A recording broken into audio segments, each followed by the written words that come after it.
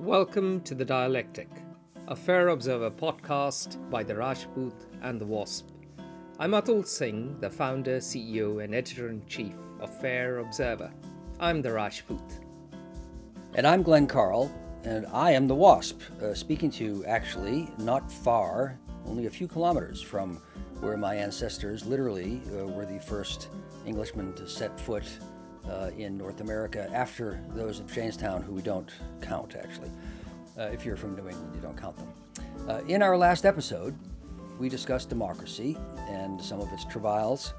In this episode today, we will make sense of Vladimir Putin. Thank you, Glenn. We are going to be discussing Putin after our discussion on democracy. Well, in the West, or in the Western democracies, the conventional view of Putin is that he's an opportunist thug. Many retired CIA officers, ex-MI6 agents, diplomats, politicians, academics, etc., subscribe to this point. In fact, when we wrote our last article, our magnum opus on Vladimir Putin, which you must read, it's on Fair Observer, it's a rather long term, one of our friends wrote back saying that he disagreed with us. He just thought we were ascribing too much motive and strategy to Putin. Now, obviously, Glenn and I disagree. Yeah, I wasn't surprised that our friend and our colleague responded as he did, saying that, gosh, you're giving too much strategic depth to Putin. He's an opportunist leading in a precarious way a struggling country with many problems. And those statements are true. But I think what generally happens is that officers who work in the world that I did in diplomacy and intelligence, by necessity, focus on the immediate. That's the job. And I actually had a superior of mine one time dismissively shut me down when I was trying to explain the cultural and historical context of specific events in the Middle East. And he told me not to bother him with sociology, just to go find the terrorists. But that was really making it impossible to have the depth of understanding of foreign actors in a, I think, and Atul agrees, I'm sure, a necessary way to make good policy and to understand things well. So certainly Putin is a ruthless murderer and an opportunist. Those statements are true. Those are facts. But I have come progressively to consider him an unusually competent leader. Opportunistic, yes, but a man with an incisive mind and good foreign policy judgment. I think less good foreign judgment with regard to domestic policy, since he is, I think, in some ways eating the seed corn of his stability by imposing strength, guaranteeing his strength domestically by ruthless acts. But that's not what we're talking about today. And he is certainly an activist who has managed to keep the West, and in particular the United States, progressively really on the defensive. And he acts opportunistically, but within and towards a coherent strategic objective. Very impressive. So what has happened? Well, you've all been listening to the news or watching it on television or skimming it on your cell phones or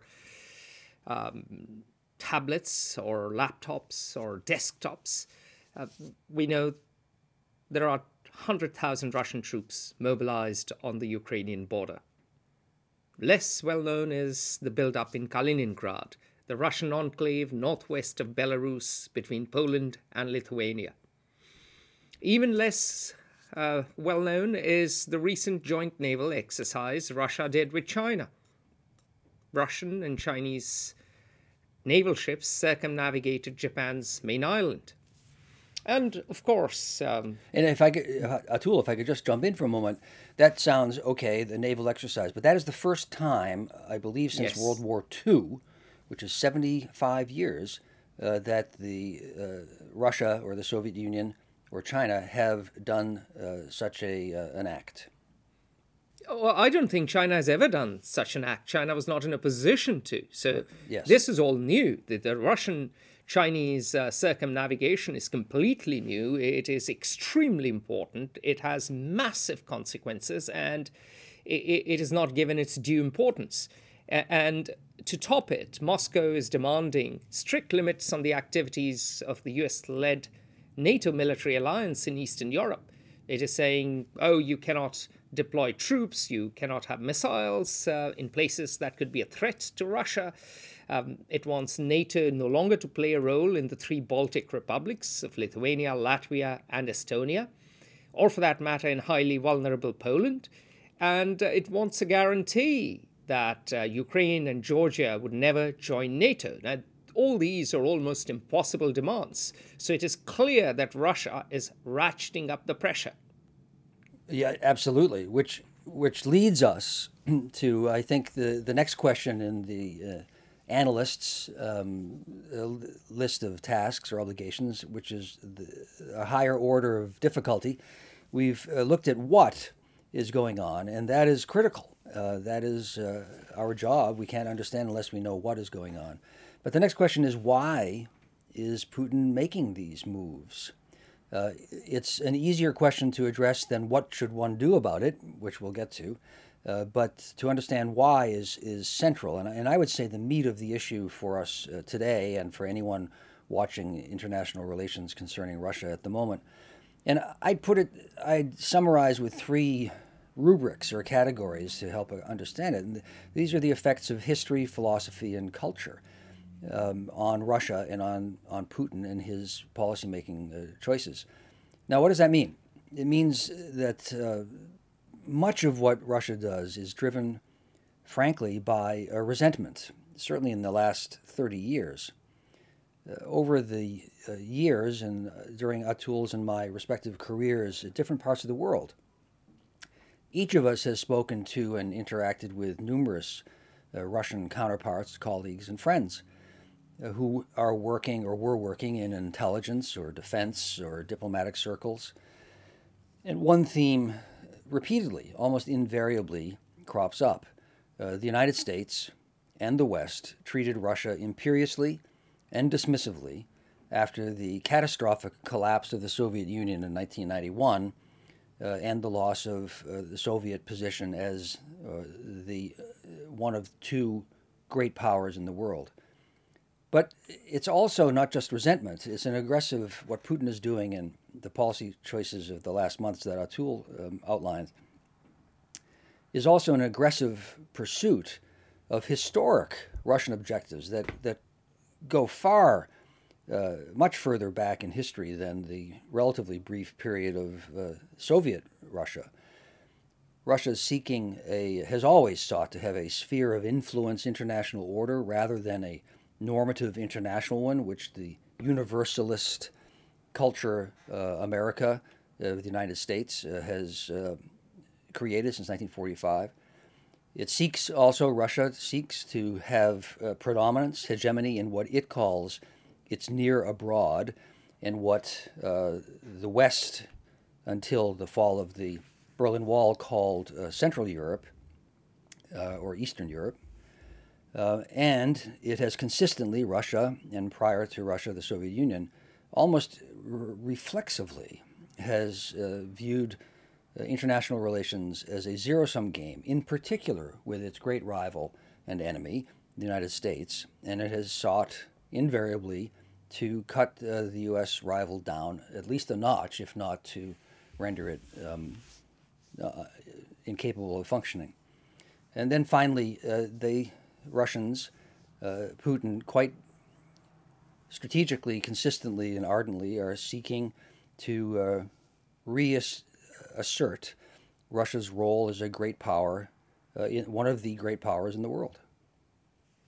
So this brings us back, or rather I will take us back to the roots of Russian resentment. And perhaps it's best expressed in the words of Janine Fedel, who wrote a great article which was titled "The Harvard Boys Do Russia." And the truth is, the Harvard boys did Russia. Of course, Glenn is a Harvard boy as well. I hope he wasn't one of them. I am a gentleman. I would never say anything like that. Anyway, but the important thing is that who were these Harvard boys? These Harvard boys were economists. They came in after the collapse of the Cold War with this idea that the move to a market economy, a quick move to the market economy, was the best way forward. Their policies led to the misappropriation both of Western aid and the plunder of Russian wealth. The local villains in this story are Boris Fyodorov, Anatoly Chubais, and Gegor Gaidar. To this day, these names are hated in Russia. The starring villain, of course, is a Harvard boy and economist, Jeffrey Sachs. He was then a high-flying 38-year-old who arrived in Moscow to transform the Russian economy through shock therapy. Now, this shock therapy was a complete unmitigated disaster because privatizing an economy before establishing a functioning legal and juridical system invariably and inevitably leads to overwhelming corruption and concentration of wealth. In other words, a thug's kleptocracy. And what shock therapy led to was asset stripping, massive impoverishment, runaway inflation. In fact, in 1995, inflation averaged 204.91%. Now, even as if I could just jump in for a moment on that, Atul. Yeah. At the time, I worked closely with a relatively large number of Russian counterparts, and I distinctly recall one gentleman in particular, in anger and dismay, speaking to me with some acid in his voice about the policies that were being pushed on Russia, because although highly educated, very talented, and in the Russian context, a person of status, achievement, and relatively high income, it was literally impossible for him to survive on the income that was generated, given the catastrophes occurring in the implosion of the Russian economy and the explosion of inflation. Yeah, and to give that statistical perspective, in 9 years, Russian per capita annual income cratered. It went from $3,440 to $1,710. Russian economy foundered, poverty soared, life expectancy sank, and Sachs' recommendations brought, as Nobel laureate Joseph Stiglitz stingingly put it, Gucci bags, Mercedes, and the fruits of capitalism to a few, and misery and humiliation to 148 million Russians. You know, it's a tragedy on so many levels. Jeffrey Sachs was applying his policies of shock therapy at the time, and was successful in implementing them, which led to the crises that Atul has touched upon. But his voice was not the only one, and since that is what happened, that is what is significant, certainly to Russians. That's the history, that's the reality that occurred. But at the time, there were large numbers of American officials who were aware of the dangers of shock therapy and who were trying. And I know, because I was, in a small way, part of the effort to first implement the rule of law, impartial rule of law, and to establish private property, which for people in the West is an almost inconceivable point to imagine. Nothing belonged to anyone. No one owned anything, of course, by definition, in the Soviet communist economy. And you think, well, okay, then we'll just have private property now. But how? How does that happen without opening vast possibilities for graft, theft, kleptocracy, as Atul said, abuse, concentration of wealth, and terrible poverty. It's an almost impossible task to go from nothing to something. I'll just make one. I won't take us too tangentially off base, but when my ancestors, when the Europeans arrived in America, one of the tragic realities that led to the ultimate destruction, frankly, of Indian nations, the first Native Americans, was that the Indian cultures had no private property. They had no sense. It did not exist. The concept was alien. It's like describing a color to someone who is blind. You cannot do it. And of course, for my English ancestors, property was everything. And so it led to hundreds of years of misunderstanding and ultimately to the ruination of the Indian nations. Similarly, going from a Soviet economy where property does not exist to one where it does exist from one day to the next, is essentially, Jeffrey Sachs was obliging to be the case, led to catastrophes that we are still living with today. Now, importantly, this happened perhaps more out of ignorance than intention. But the Russians, they view this as part of a malevolent conspiracy. Now, in our view, Sachs was guilty of hubris, but from the Russian point of view, Sachs was planning and plotting as part of a grand American design to first destroy the American economy. Then the Russian economy. The Russian economy, sorry. First, to destroy the Russian economy. My apologies. First, destroy the Russian economy.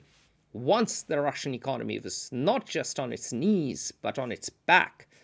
Then second, expand NATO. And then third, just take over the Russian spheres of influence. And fourth, to make Russia a rump state and a vassal of the United States. Atul, I think for most Americans and probably most people in the West who are only pay casual attention to the Russian psyche and Russian foreign affairs, which will be the case for most people. Most people have their own lives to live. It's a very small subset of people whose job it is to understand what Russia is doing or what the United States is doing. They are either truck drivers or surgeons or singers, or they have their lives. But it almost sounds like a cartoon to me, as someone who has devoted his life to foreign affairs. That characterization, description that Atul gave, almost sounds like a caricature, like something out of a cartoon. But I can state categorically that almost every Russian official with whom I have dealt shares that, sincerely believes in that explanation of American objectives and actions, and has always viewed my efforts to counter those arguments as either proofs that I'm an effective CIA officer because I'm disingenuous, or that I am a typical American because I'm hopelessly naive. And Putin personifies, the former KGB officer personifies Russian resentment completely. He reveals a lot in his articles, his speeches, and his press conferences. In fact, the key to his thinking on Ukraine lies in his article from 12 July 2021, in which he said Russians and Ukrainians were one people, a single whole. And he talks about the 17th century liberation of the Russian Orthodox people from the Polish-Lithuanian Commonwealth, whom he still blames a few centuries down the line for the social and religious oppression of the Russians. He blames Vladimir Lenin as well, who, when he forced the Soviet Union in 1922, gave constituent republics the right to succeed, which was incorporated in the 1924 constitution. Putin blames Lenin. One Vladimir blames another for the parade of sovereignties. But And these allusions to the Polish-Lithuanian Commonwealth, I know for most Americans will seem a hopelessly abstruse and remote allusion, which therefore one couldn't take too seriously. What is the Polish-Lithuanian Commonwealth? Of course, this is profoundly naive, and it just shows that Americans, the American cultural universe, is really far away from the old world's concerns. However, just as I make jokes about, and Atul teases me about, and even my wife teases me about being this stereotypical WASP and obsessed with the 17th century ancestors I had, they are vitally relevant. They truly are to what shaped American culture today. That's not a vanity statement. That's a fact. Similarly, the Polish-Lithuanian Commonwealth and the wars it had with the Russian Empire, in Ukraine in particular, about which we'll talk in a moment, is no further away in time, and in fact is 50. It's only 350 years away, not 400 years away, as the Pilgrims were. It is truly a legitimate, relevant, painful way for Russians, and yet, yes, for Russians to view their history. Now, it is self-absorbed, and I think wrong in many ways, but it is not Putin inventing a rationalization for his policies.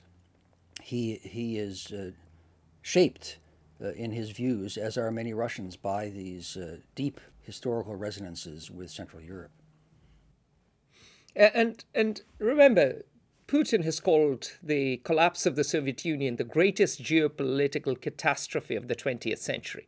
He has argued that this epidemic of collapse spilled into Russia itself. Repeatedly, he points out that 25 million Russians became foreigners in their own homes overnight from Lithuania. Right. Sorry, carry on, Glenn. Well, this is an important point to illustrate how his view is sincere and yet also dangerously skewed, and dangerous is an operative word in this context.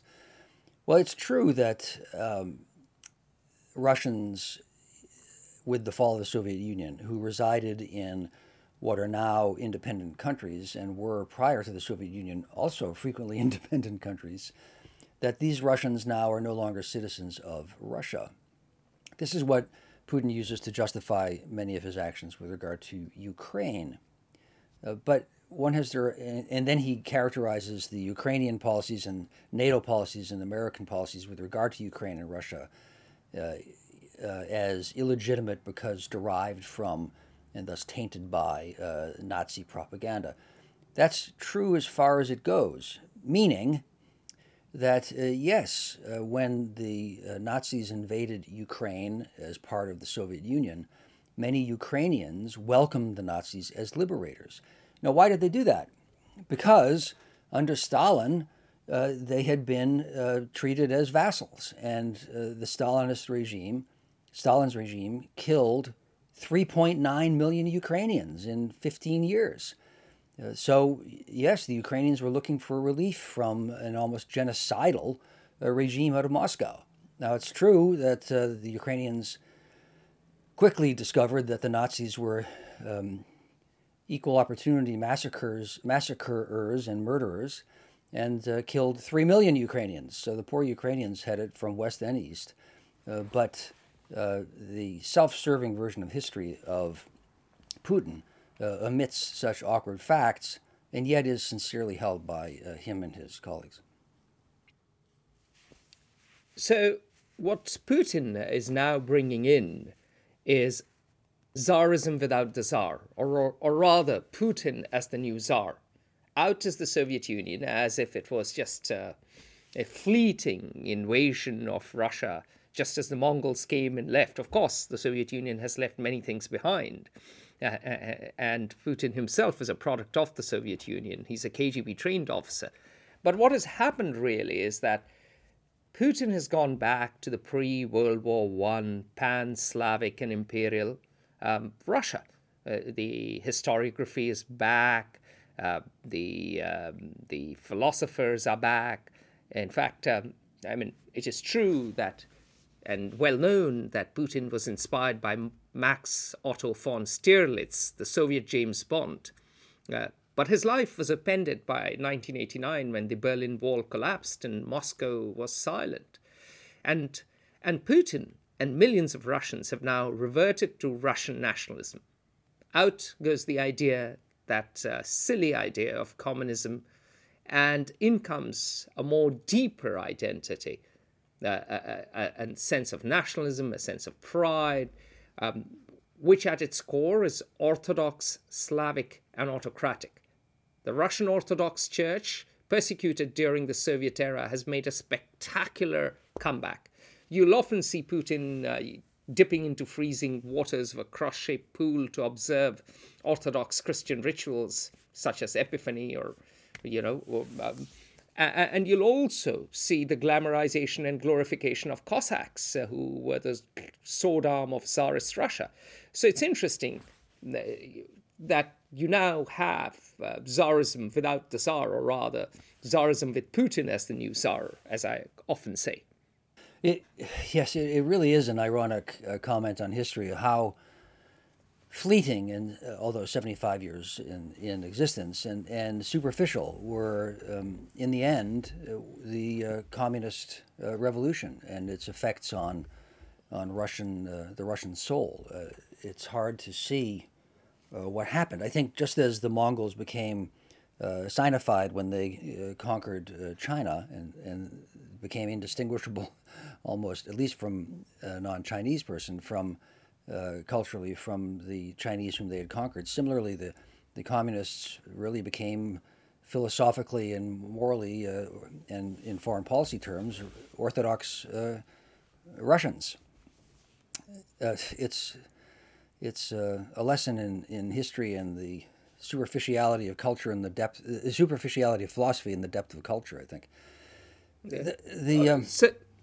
I'm sorry, go ahead, Atul, pardon me. No, I was about to say that it seems that interests trump ideology and culture trumps philosophy most of the time. Yeah, one can wonder why, as some of my colleagues felt, and many of them exceptionally brilliant people, wonder about the utility of modern philosophy. But that's a subject for a different discussion, which would bore so many that we would have only one person listening to us, I think. To revert to the far more engaging issue of Russian culture and motivations for their foreign policy gambits, I think what we've been talking about really is that this collective, the Russian soul, the Russian identity, Russian culture that is, and Putin is quite not normally, profoundly a Russian nationalist. How is it distinguished from the West? And Western Russians have almost always viewed Western individualism and cosmopolitanism as decadent infections of the true organic, historic great Russian soul. The strength and the stability of the Russian state has always taken precedence over human rights, which are part of this cosmopolitan, decadent infection from outside. In what Putin is making a new Russia, it's really old Russia resurgent. And in it, this goes back to Ivan the Terrible, Peter the Great, Catherine the Great, and Stalin. Respect for the ruler is sacrosanct. And Putin has become quite effectively, successfully, a father figure for a powerful and a strong nation that can once again project its power where it wishes and be beholden to or humiliated by no one. So we've had, after the humiliating years of a weak Mikhail Gorbachev and a drunken Boris Yeltsin, two characterizations I don't really subscribe to, but certainly widespread in Russia. Russians, a large majority, according to polling, Russians see Putin as a leader who has finally restored dignity to a great nation and people. Now, building on from what Glenn has said, if you look at what inspires Putin, and we won't go into it in much detail, those of you who are interested can read our article making sense of Vladimir Putin's long game on Fair Observer. But if you want to look at the philosophers who animate Putin, there's Lev Gumilev, and he spent time in the Siberian Gulag, and his idea of passionarnost, I may be mispronouncing it, and apologies to the Russian listeners for all my Russian pronunciations. But what this word means, as I understand it, as my Russian friends tell me, is a human capacity for suffering, a very Russian capacity to be able to suffer for an idea or an ideal. Putin is also inspired by Ivan Ilyin, an influential pan-Slavic Russian nationalist who actually died in Switzerland, and Putin had his remains flown over and consecrated his grave. And of course, the modern-day evangelist Alexander Dugin, who keeps talking about, as to many others, of asymmetric war, etc. But all these three are inspired by this idea of Eurasianism, which is very distinct to the pan-Atlantic Anglo-Saxon universalist ideology. Russia is a land power, land-based power. Russia spans two continents. Russia is unique in its identity. Russia is the true inheritor of the great nomadic warriors of the steppes, whether the Mongols or the Huns. Russia is the modern Eurasian power and therefore must project its status accordingly.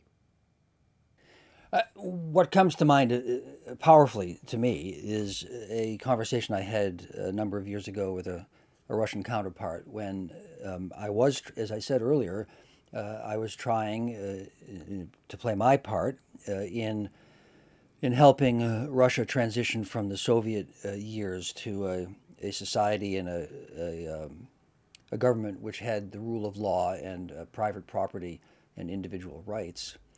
And so in some frustration, I said to my Russian counterpart, well, look, are you guys Western or are you Eastern? And it was a revealingly naive question on my part. And he looked at me in very polite but nonetheless detectable disdain because my question revealed my ignorance. And he said, well, of course we are neither, and we are both, Western and Eastern. And really, Atul just mentioned some hugely important names in the evolution of Russian thinking and Putin's thought and what drives and shapes his policy decisions. But I think for most of us, perhaps more accessible is just anyone who has read Dostoevsky or Solzhenitsyn or Pasternak will find these elements of the Russian soul, where the nation is not Western, and it is deeply associated with Russian orthodoxy, and an almost millennial view of Russia as the heart of civilization. I suppose all civilizations view themselves that way, but certainly it's powerful when one reads some of the greatest writers in human history. Of more relevance to me and to us on a policy context, however, is someone I have considered and taught as being one of the seminal important figures of the 21st century, and he's virtually unknown. And he was an aide to Vladimir Putin. His name is Vladislav Surkov, and he has created an intensified version of propaganda and disinformation as tools of foreign policy. Now, all intelligence services, or at least those for major powers, will engage in covert action operations, sometimes to try to affect the opinions of their rivals. But Surkov has elevated this to a degree of aggressiveness and efficiency that has never been reached before, not even by Joseph Goebbels in the Nazi regime, who was frankly a spiritual father of Surkov. And we have seen that through Surkov's recommendations, Putin has embraced quite wisely a foreign policy that relies strongly on asymmetric actions. Putin realizes that the Russian economy is far smaller, 14 times smaller than the American one, and only a fool would wish to have a war, but you can avoid war by using indirect covert actions. And we have seen that the Russian intelligence services under Putin have become very aggressive in creating overseas puppet political parties, influencing political parties to include American political parties, fake social media accounts, and Surkov and the Russian intelligence services, all intelligence services, are aided greatly by technological changes with the rise of the internet and digitization of every individual on Earth. So that, Surkov's express objective is to create a world in which reality is almost impossible to discern. The truth is impossible to discern. And I speak literally about that. And that, therefore, the state, who is pulling these strings, can shape reality so as to discredit its opponents and consolidate its power by creating a reality that doesn't exist, but that is believed to be so. We saw this shockingly in 2016 in the American election. And I'll just conclude on Surkov by saying that he has married disinformation with modern technology and the monarchical archetype of how to govern Russia to enable Putin to become the modern-day Russian Tsar. So, why do Putin and Russia matter? Well, there are practical implications for the present and future. For a start, it's very important to remember, and most people forget, that Putin has said repeatedly, if I remember correctly, that the liberal idea has outlived its purpose. Western views on gender, culture, and power must not be allowed to overshadow the culture, traditions, and traditional family values of millions of people making up the core population.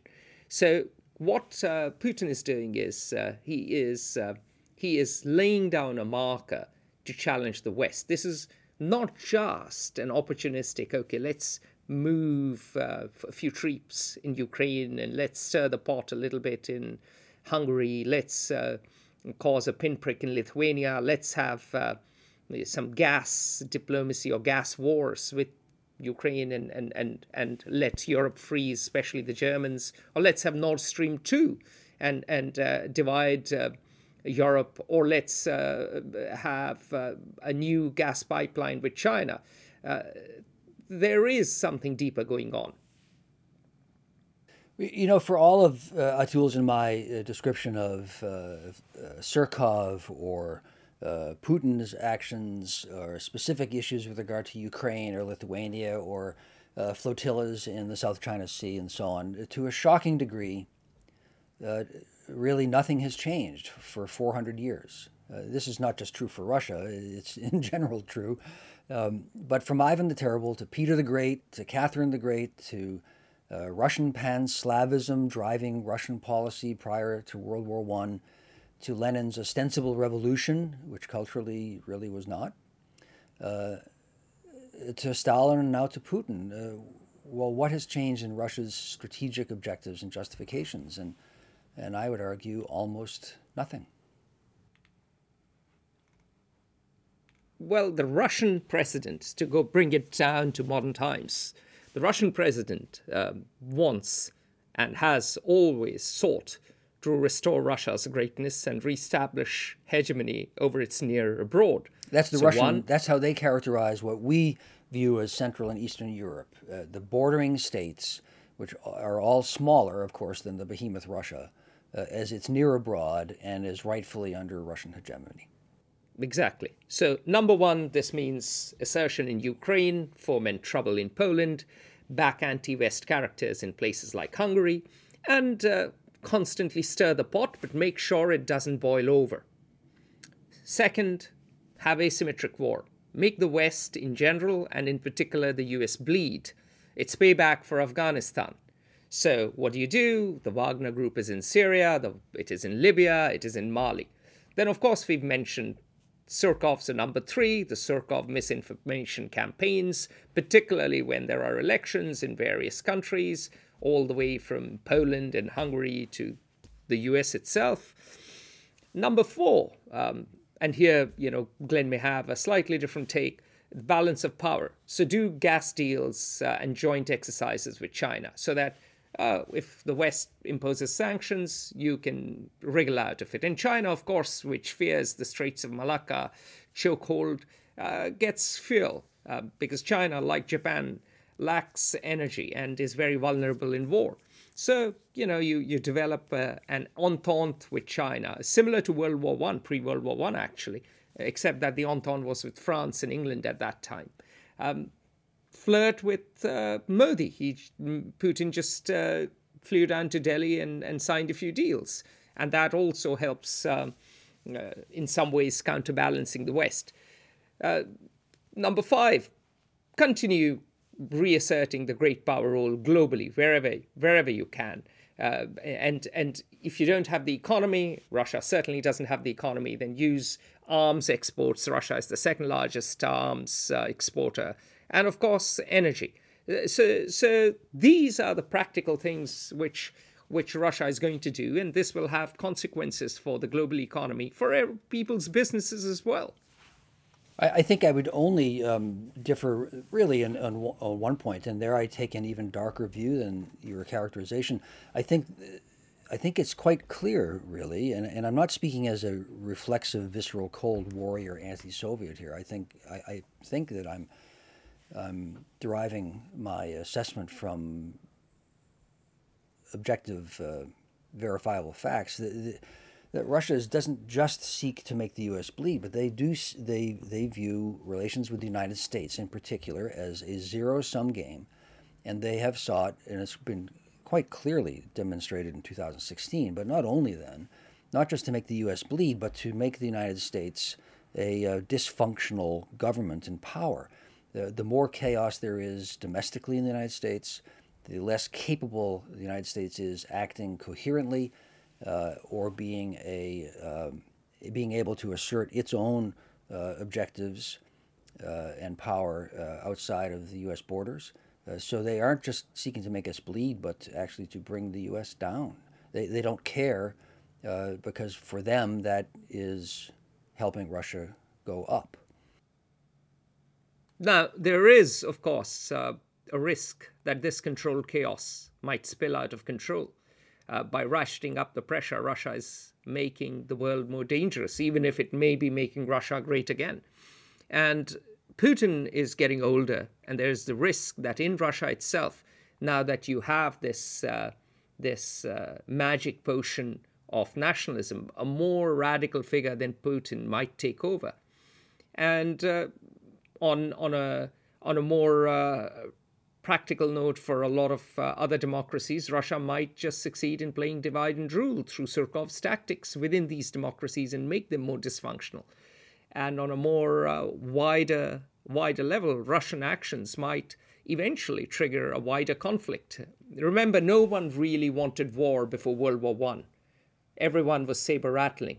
But eventually, the world did blunder into a world war, and it was a devastating, terrifying war. I just came back from Woodrow Wilson's birthplace in Stanton, and when I saw the replica of a First World War, a World War I ditch, it brought to me yet again, in a way that history books never quite do, the horror of World War I. And I think it is a real risk. A wider conflict is a real risk, which is underestimated by most people and underpriced in almost all markets. Well, I guess I would just conclude with 2 points. I think one to echo or amplify, perhaps, I don't know, your remark. Putin, I'm confident, doesn't seek a war, only I think perhaps a madman would seek war among great powers, given the horrors that would lead to. But he is a brinksman and foreign policy realist and aggressive. And the problem with policies like this for anyone, any leader, is that it only takes one individual to make one mistake or to misunderstand slightly his or her orders. The Soviet Union and the United States, as most of you will know, narrowly averted a nuclear war in 1962, but other times also. But in 1962, there were a number of incidents during the October missile crisis. But one was a U-2 spy plane for the CIA was expressly ordered not to fly over Cuban airspace so as not to provoke the Soviets or the Cubans. And he made an error with navigation, and he flew over Cuba and was shot down. And fortunately for us all, Khrushchev decided to make nothing of that publicly, and the Americans never acknowledged it at the time. But had even a regional commander acted on his orders in the Soviet Army, or the Americans acted on their orders in the American Army, they were ordered to fire in cases like that.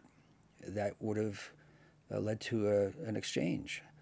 So that can happen with what Putin is doing, of course, now. And the last thing I would say, I guess, is a somewhat relativizing comment. We've painted, Toole and I, a tale of a coherent, strategic, and effective Putin. And that is, I think, true. But he is an opportunist, and he doesn't have any more mastery over events or his bureaucracies than any other leader. And I can tell you that bureaucracies are almost impossible to control very well. They generate their own inertia and momentum. And Russia, as some of our more, I think, classically or conventionally minded colleagues in the intelligence services and diplomatic corps have argued to us, Russia has a world of problems. Domestic stability, economic inefficiency and sclerosis, a quote ally who is actually a huge problem in China with a Siberia that is empty, but not empty if you're across the border in China. And on and on. So it's hardly a flawless Leviathan or Russian bear, and it has many problems that can undo many of the plays that Putin is making. But he is a strategic, coherent, historically consistent, aggressive, and talented tactician opportunist acting within a larger historic framework. Well, very well said, Glenn. Our entire endeavour here at The Dialectic is to make sense of the world. If you have questions, if you have suggestions, if you want to get in touch, please find us on Facebook, Twitter, Instagram, LinkedIn, YouTube, and of course our website, fairobserver.com. Do follow us on social media, sign up for our newsletter, download our app. It's available both on Apple and Android. We look forward to our journey together and making sense of the world. I'll see you next time.